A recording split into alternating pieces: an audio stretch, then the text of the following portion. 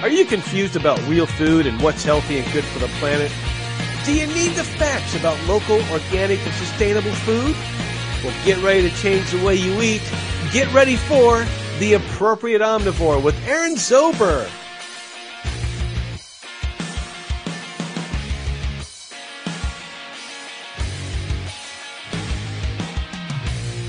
Hello, and welcome to another episode of The Appropriate Omnivore. I'm your host, Aaron Zober, covering lifestyles in the world of real food. My guest today is Sotiris Kitrilakis, co-founder of the olive company Big Picture Foods. Sotiris, welcome to the program. Thank you for having me. It's great to have you on. I've got to meet some of your co-founders at a couple of different conferences we've had the past months, and I'm so excited to have you on and talk about your product, as I love the idea of a regenerative olive. Well, regenerative olives have been around forever because the cultivation that went on before the chemical companies got involved was indeed regenerative. It's only in the last, maybe 30 years that they've been going in the wrong direction. And the people we work with are the ones that are still doing the old kind of cultivation. And they're very interesting folks because they've proven what a wonderful thing the traditional olive growing was. And I find that with a lot of real food, a lot of organic regenerative food, is it's essentially going back to a way things used to be. So why don't you tell us now about how Big Picture Foods got started? Well, I came into the food business sort of in the back door because my first part of my career was in high tech. I'm a chemical engineer. I worked on medical devices until at some point a medical device company that we were able to sell it to a big pharmaceutical company. And all of a sudden, I was able to have a little place on one of the Greek islands for the summer. And in the process, rediscovered some wonderful foods that the locals were growing and cooking and producing, eating every day. I was bringing that stuff back in my suitcase once the summer vacation was over, and my former associate from the medical device world said, why don't we start a company? So we did. We started a company. This was in the mid-'80s. The brand was Peloponnese. It's still around. It got sold when it grew large enough to Hormel. And subsequently, I maintained my connections with those people that supplied products. In those days, the awareness of how things are grown and what difference growing them the right way makes were really not that prevalent. So recently, and Big Picture Foods is only a couple of years old, I met up with Chris Jensen and Daniela Jensen, who had been in the food business previously, and talked about the idea of really reviving that effort. They were very enthusiastic and very supportive, so we put together a group of producers in the north and the south of Greece who were doing the traditional cultivation, and we started importing the product. The response has been wonderful because people realize all of a sudden how different these things taste, how much richer, how much more appetizing they are, and we're really very excited with how it's all going. We've recently just started bringing also peppers, which are cultivated the same way, and they're fermented, which is something that just doesn't happen to commercial peppers anymore. Perhaps we should talk a little bit about fermentation and what that's all about. Yes, I love that because fermentation is a big part of the Appropriate Omnivore and the foods I recommend. So let's get into the fermentation process of your foods. Okay.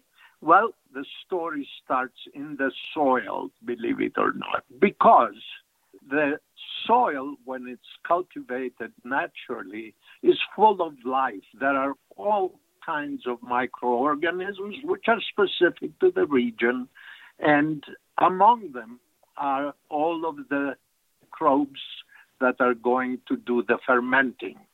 So when you pick olives or peppers for that matter, what they bring with them on the surface, on the skin of the fruit, is a host of cultures, lactobacillus cultures, of which there may be 50 different strains on that surface, and there are also yeasts and the enzymes that are associated with them.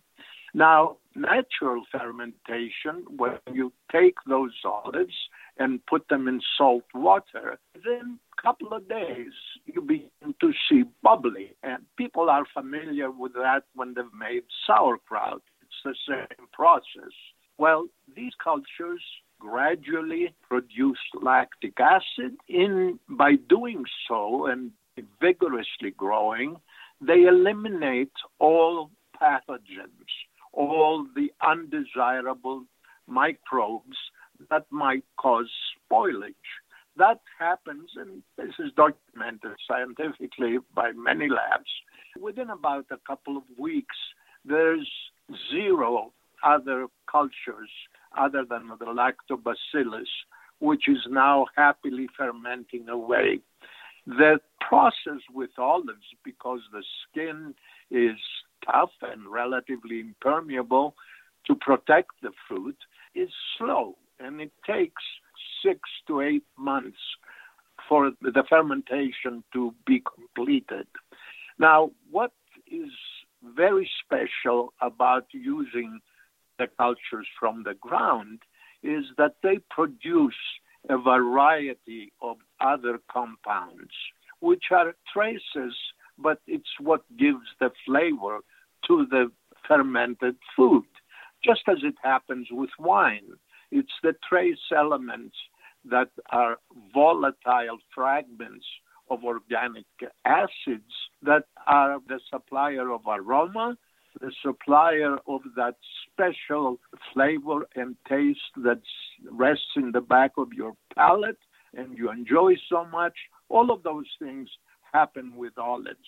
And the other wonderful thing about it is that these cultures are also producing and preserving the various nutrients that came with the olive. All of the polyphenols, which are antioxidants, and the flavonoids, which are anti-inflammatory compounds, are preserved totally in a fermented olive. In addition, you get vitamins produced, and of course, the olive rests in that mother brine, which is by far the best preservative. It's a natural preservative that will keep the olives as long as you keep a lid on the container and don't allow a lot of air to come in contact.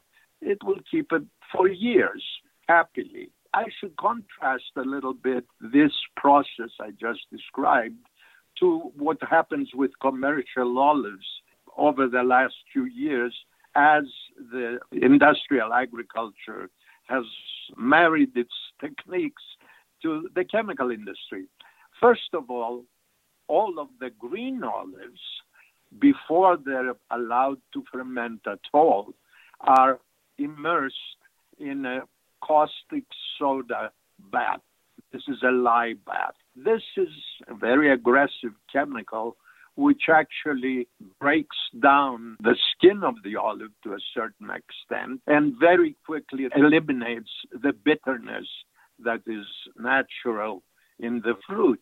That process takes a couple of days, but of course it also kills all of any natural cultures that have come with the olive from the soil. So what happens then is they rinse these olives in a lot of water and put them in salt water, and of course they have to add laboratory cultures, which are really selected by a chemical lab for their quickness of fermenting rather than producing all of these other fragments that give you flavor. So you get a quick fermentation of those green olives that is only partial because you've eliminated some of the things that would naturally be fermenting. And the whole process is completed in, if you're very aggressive, in about 3 weeks. If you're less so, maybe 2 months, in contrast to the 6 months it takes for a natural process. You can see the commercial advantage there. But the other point is that the resulting brine and the cultures that are left are really not able to preserve the olives the way the natural fermentation products do. So if you look at the jars of olives in your supermarket, you very often see the addition in the ingredient list of lactic acid, ascorbic acid, even benzoates and sorbates, which are drastic preservatives, because they can't preserve it otherwise. Also, all of those jars had been pasteurized, which means that they've been exposed to heat up to about 165 to as high as 190 degrees Fahrenheit, which cooks those olives. The result is a taste that's really nothing like the fermented product. That's with the green olives. The black olives in industry are not subjected to lye because the lye would take all the color away. What they do there is they use special cultures that have been developed in a laboratory that hurry up the process. They often manipulate the temperature of the fermenting vat. So once again, instead of taking the 6 to 9 months, these black olives will be done in about 3 months. And of course, at that point, the fermentation is not complete because the cultures aren't that strong and there hasn't been enough time. So what they'll do is change the brine, get rid of any residual cultures, and then in the process of pasteurizing, they will kill off any residual culture, and of course the fermentation will not be complete. There are numerous scientific papers and so on that show the changes in the nutrients that happen with all these industrial processes. But to me, the great proof in the pudding is when you put them in your mouth. I can witness that myself. I love everything you're saying. It very well speaks to me, and your product is something unique that I haven't really seen on the supermarket. I've mainly been getting my olives from farmers markets because those are the only places that you can get them done the traditional way. Of course, a lot of people don't have access to farmers markets where they live, so I think it's great that what you have is available in supermarkets. People can find it nationwide where they live in areas where they may not have farmers markets in the winter, or they don't have farmers markets at all if it's really small. So I see this as a very widely untapped area. You touched upon sauerkraut as something which has become very successful of selling sauerkraut done the traditional fermentation way, and that's now a very big part of the market. Do you see raw fermented olives as a growing sector in the natural foods market? I hope so. I hope the whole category of naturally fermented foods will really become something that people will learn about and enjoy. I should mention very quickly about the peppers too, because that's another story. Grandmothers, at least Greek and Italian grandmothers, used to take peppers and actually fermented, put them in salt water in a crock in the corner, and over 3 weeks, because peppers don't have as thick a skin or as much mass as an olive, these things would be fermented. They would be acid enough to be preserved, and they taste a world different than the pickled peppers. Pickled peppers are simply a quick and dirty way of preserving them by putting the raw fruit in salt, water, and lots of vinegar. What happens there is, of course, the product is preserved because of the acidity, And it has a certain freshness, especially if the peppers are well grown and taste good to begin with. But when you ferment the peppers, you get a whole other dimension of taste and flavor, just as you do with the olives. The difference is immense, and I hope you get to try some of these peppers because people are surprised. Pepperoncini, most of them that come out of a jar that have been pasteurized and preserved in added acids are a little bit astringent. There's a lot of heat often there, hiding everything else, but you don't get the fruitiness, the complexity that you get in a fermented pepper. And another point that, if I may, I should add here is that by doing what we're doing, keeping the olives from a certain area together, fermenting them together from a few producers, you also get the characteristic flavor of the place of where they're grown. And there are differences, believe it or not, just as they are with wine. As Cabernet Sauvignon grown in Bordeaux tastes very different than the Cabernet in Napa Valley. It tastes even more different when the winemaker, instead of using laboratory cultures, uses the wild culture that came in the vineyard, which is what we're doing with the olives. And it's interesting that the number of winemakers, especially the ones that are concerned about keeping the process as natural as possible, have begun using the wild yeasts that come with the grapes straight out of the ground. That is a way of preserving the characteristic flavor, what the French have forever been calling terroir, and impressing us with, which means nothing more than the character that's imparted in the product from the soil where it grew.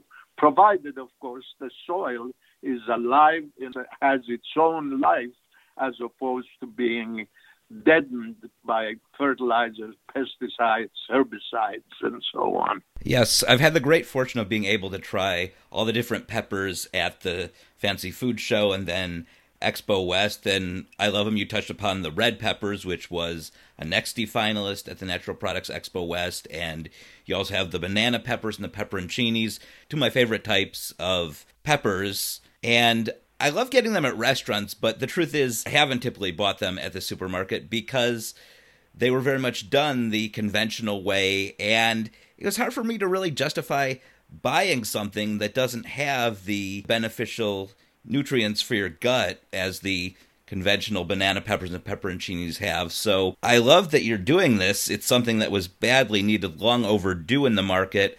And I also want to mention that you have an organic capers. That is what actually that I buy, because I do like to make things with capers, but still, when I bought the capers, I did have some questions of how much nutritional value it had. So I like that you also have your wild forage organic capers. Yes, they're a very special product because they're still picked in the wild, where typically caper vines like to grow on the coastlines. And they also like very dry, gravelly soil. And often you'll find them growing out of a crack in a rock along the shoreline, and they crawl along the ground, they drape over those rocks. And what these villagers have been doing forever is they come out in about May, June, when the caper vine is picked, when there's still buds, and they are totally wild, natural, and very often the very characteristic flavor, because of the locals claim that it's this that makes a difference. They probably know better than I do. But they take them home, and then they go straight into sugar. And like every other vegetable, carrying with them the ubiquitous lactobacillus cultures and other cultures, they begin fermenting. And again, because they're such a tiny little thing, within about 4 weeks, They're totally fermented out. They're now living in a brine that's full of lactobacillus cultures, and they're protected. And that's where the capers. It's interesting that these people are very conscious of the fact that they've got to be careful how many they pick. Because if they strip the vine will not produce anymore, and it'll probably die, which is what they don't want, because the caper vines are perennials, come back year after year, they grow, and villagers are very respectful of them. They need to be preserved. I think it's wonderful how all of your different products have these unique stories as to how they're fermented, and they gain their terrific taste through doing a slow fermentation process. In addition to having truly traditionally fermented olives and peppers and capers, you also have regeneratively farmed crops for all of the different products you sell. And I imagine that there's a great story with that, too, in terms of the regenerative farms that you look to source with. Well, as I mentioned before, these are people that have finally worked there. Remember that these, because of the terrain and because of the mountainous nature of there are no big farms, industrial farms, or large corporate farms. Olive groves, of course, have trees on them that are old. So they've been inherited in these families forever. They do renew the trees, they do plant them, but it's not unusual where there are trees that are 700 years old, along with some ones that Grandpa planted, and which are considered the ones. The Greeks were vineyards for your kids and olives for your grandchildren. So this is the way that this whole culture is organized. These people were assaulted by the chemical companies in the 70s who were pushing basic fertilizers to begin with. These are nitrogen fertilizers that in the beginning, the first few years, they really increased the yield. And then all of a sudden, you had to use more and more and more because the yield was decreasing and the trees were becoming vulnerable to disease. And of course, along came the pesticides and the herbicides, which killed off the weeds, believe it or not. So you had to spray the trees with more chemicals. Well, as that business evolved, some of the people felt that they really didn't want to be part of it. Because at the end, even the economic advantage vanished because you ended up having to use so many of the chemical products, the yield up, that the initial proliferation of yield had disappeared and you weren't compensating for the cost of the chemicals. So there are out there people still doing it the old way, and they're also doing their own fermenting, the real believers, because they don't trust anybody to do it right with their olives. Well, these are the guys that I had known from all the years that I had worked users, and were the ones we brought together for this group for foods.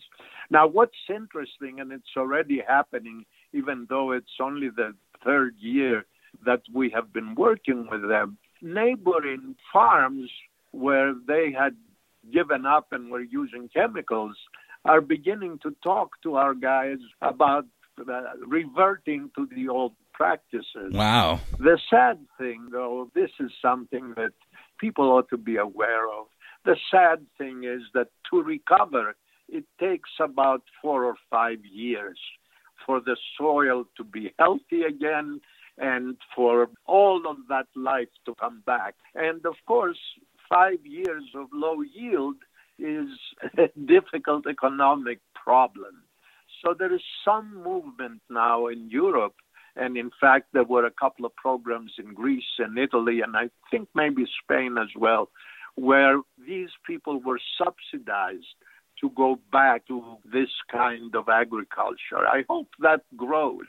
And I think it will as these products are proven to be desirable as the American public, the consumer, recognizes the value and buys it. There's another point to this, Aaron, which I want to make, and that is that when the farmer actually ferments the olives in his premises or in association with three or other farmers in a sort of mini co-op, they add value to that crop, and they get paid a lot more money than if they sold to the aggregators in the spot market just as they harvested, which is what the big industrial firms do. They have agents that go around, literally they have trucks on call, and they will buy the olives just as they come off the tree, and they'll go straight to the big processing plants. And of course, those guys get paid a lot less. So there is that component as well. And they're awfully proud when they let you taste what they have just fermented over a few months. You know, you can see it in their eyes and the smile. So we've touched upon how Big Picture Foods is unique in terms of the growing and agriculture of the olives and other foods with its regenerative practices. And then we've talked about how you do the traditional long fermentation of all the products. Are there other ways which you'd say that Big Picture Foods is unique compared to similar products on the market? Well, most important is the fact that we keep the olives and the peppers in the mother brine, which is not what happens when they jar them. And by doing that, we don't use preservatives. All of the flavor is retained. And by keeping them refrigerated, we never have to heat them. That preserves all of the nutrients and all of the joy of eating them. I want to bring up another point, which I'm sure people don't realize. And not all olives, the green ones, have about 10% of their mass is olive oil. And the black ones, which are more ripe, all olives will get black if you leave them on the tree long enough and have a maximum content of oil, which gets to be about 25, maybe as high as 30%. And that is in tiny little globules within each cell in the fruit. So in the cells, the nucleus of the cell, you can see this in a high-powered microscope, and there's a droplet of oil. Now, that oil is preserved in that droplet in a pristine condition, especially if you've naturally fermented the olive. It's as extra virgin olive oil as it can be. And when you bite into that olive, you release that oil. And that the oil you release becomes a carrier for a lot of the flavoring compounds that you're tasting and enjoying, which have the lingering taste that can be delightful, and also they are the elements that make an olive a good companion to other foods because they contrast with real flavors that you find in the accompanying food.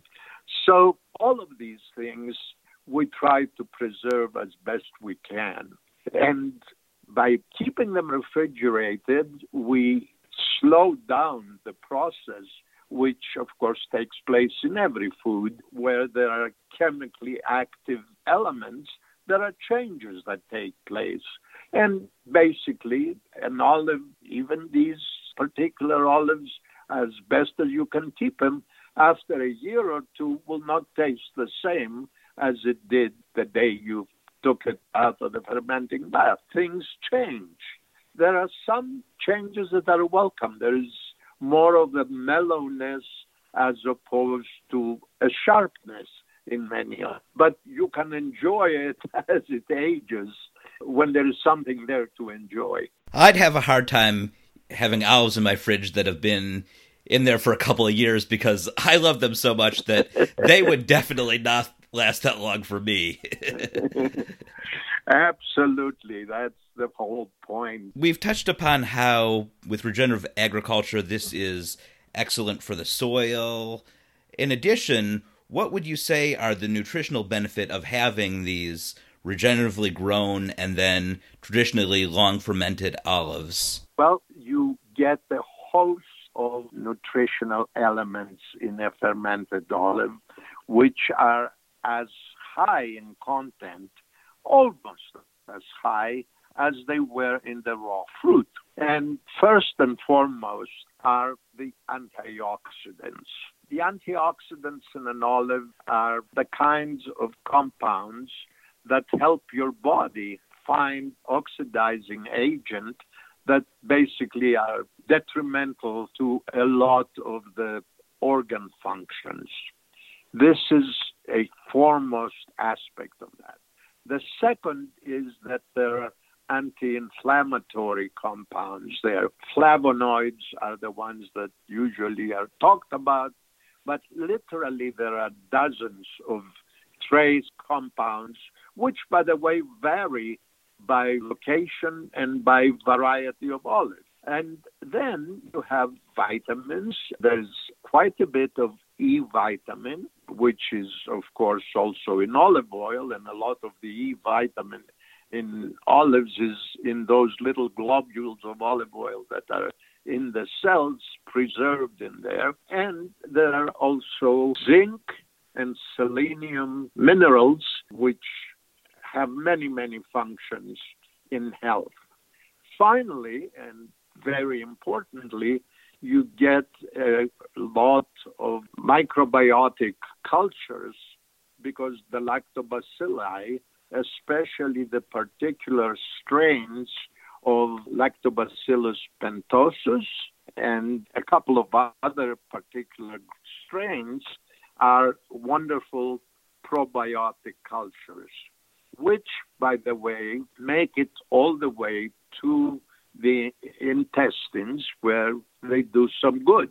They're really a much better way of getting your probiotics than taking pills, because the probiotics you get in a food, that's not true only of olives, it's true of any fermented food. A good sauerkraut will give you a whole range of lactobacillus probiotic cultures rather than the one or two you get with the pill. And there's a bit of scientific literature that has been coming out as interest in these things is growing, that shows that somehow, as with many things, if you get the nutrient in a food, it gets better absorbed and it's more effective than if you get it in a pill.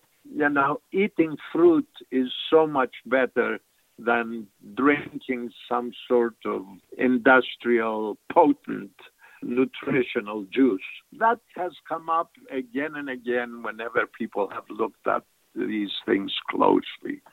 So keeping them alive, keeping them from getting overheated, and consuming them in their own milieu is by far the best way to get these nutrients.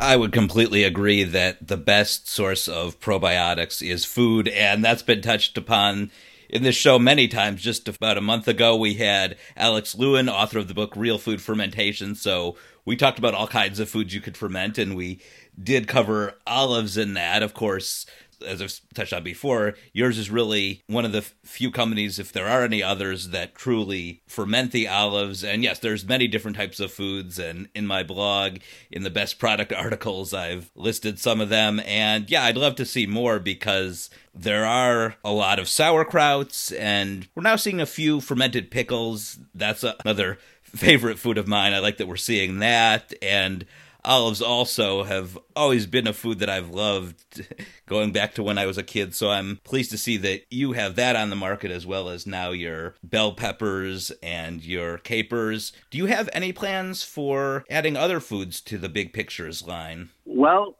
I'll tell you, the next one is a much more difficult task, but I hope we can do it. And I'll tell you, but apart from other vegetables and a jardiniera, which is an assortment of vegetables that have been fermented, which is wonderful, is something that I'm hoping we'll be able to do in the not too distant future. But the thing that I'd really like to do someday is get a real, truly fermented feta that comes from animals that are grazing in their natural environments and are never fed any kind of grains because they're doing that to sheep now in the winter. And the cheese is made, again, with the cultures that come from the animal cultures, so that they have this wonderful variety and really complexity of flavor that you get in some of the mountain cheese-making operations, tiny little places that you find in Greek mountains and also in Bulgarian mountains. The Balkans all make their own little variety of feta, but it's these guys that are doing it the real traditional way, as opposed to what has now become a commodity in places where literally within a week they have produced what they claim is properly aged feta. I also love the cheese that has been aged in a barrel for 6 months, which is the traditional thing. All sounds great. Oh, it acquires a whole other dimension because, they use wood barrels, of course, and there is just enough permeation of air through the wood to get to the ripening cheese to produce the fragments of the fatty acids that are the wonderful smells. And it's sort of like the cheeses that are aged in caves up in the Alps, where you can't do it anywhere else. You have to go in that cave because that's where the whole world of microorganisms has been happily living, surviving, and producing cheese for centuries. So again, we come across this idea that there is a world of cultures that interact with food in every location, that give it character, that give it their special interest that's worth naming the food after the place. And just like we've been doing or used to do with wines, as opposed to a negociant who mixes different things every year to get what he thinks his public likes. I just have to say, because your company immediately caught my attention when I first saw them at the Fancy Food Show back in February, seeing regenerative fermented olives, all three things that are very important to me, and then getting to taste them. And everything that you're saying just makes me love and admire your company more. You're checking off every box in mine because this is the Appropriate Omnivore, so I'm about recommending both great plants, and the type you have are some of my favorite type of vegetables, but that we also go into now truly fermented and regeneratively sourced dairy and feta cheese, which I love. Oh, it's just so amazing. I can't wait for some of these things that you're gonna release. A most amazing food that has been totally maligned by industry is yogurt. Now, yogurt in the places like the cheese makers I was mentioning is made with, again, the native cultures that naturally come from the environment. And when the real Greek yogurt is made that way, and especially if they use unpasteurized milk, raw milk, it's a whole other world. There's so much richness, so much complexity, and it is such a different world from the plastic cup with corn syrup fruit dumped in there and half powdered milk, half something else, God knows what. But the yogurt, I don't think, will travel across the ocean. Maybe somebody who has sheep in this country will begin to do that. That would be wonderful. It would be. And I like how you also bring up about the raw milk, which I know that would be another obstacle of it, because there's a lot of issues, unfortunately, about selling raw milk across state lines. But I do love just the interest in it and the hope that we do see this at some point. Let's hope so. And there is so much ground to cover that if we don't get the yogurt, it's all right. So many other wonderful things we can be making. It is. I think the most important thing is that you have this vision and this hope for what we see. And let's look down the road years from now at what kind of products similar to these are on the market by you and by others. We're just about out of time, but before we go, is there anything else that you'd like to let the listeners know about Big Picture Foods? Well, we are trying to really help a whole group of people survive. These farmers need to have access to market, which is becoming more and more difficult. You read about the logistics problems. Well, that affects the little guy even more.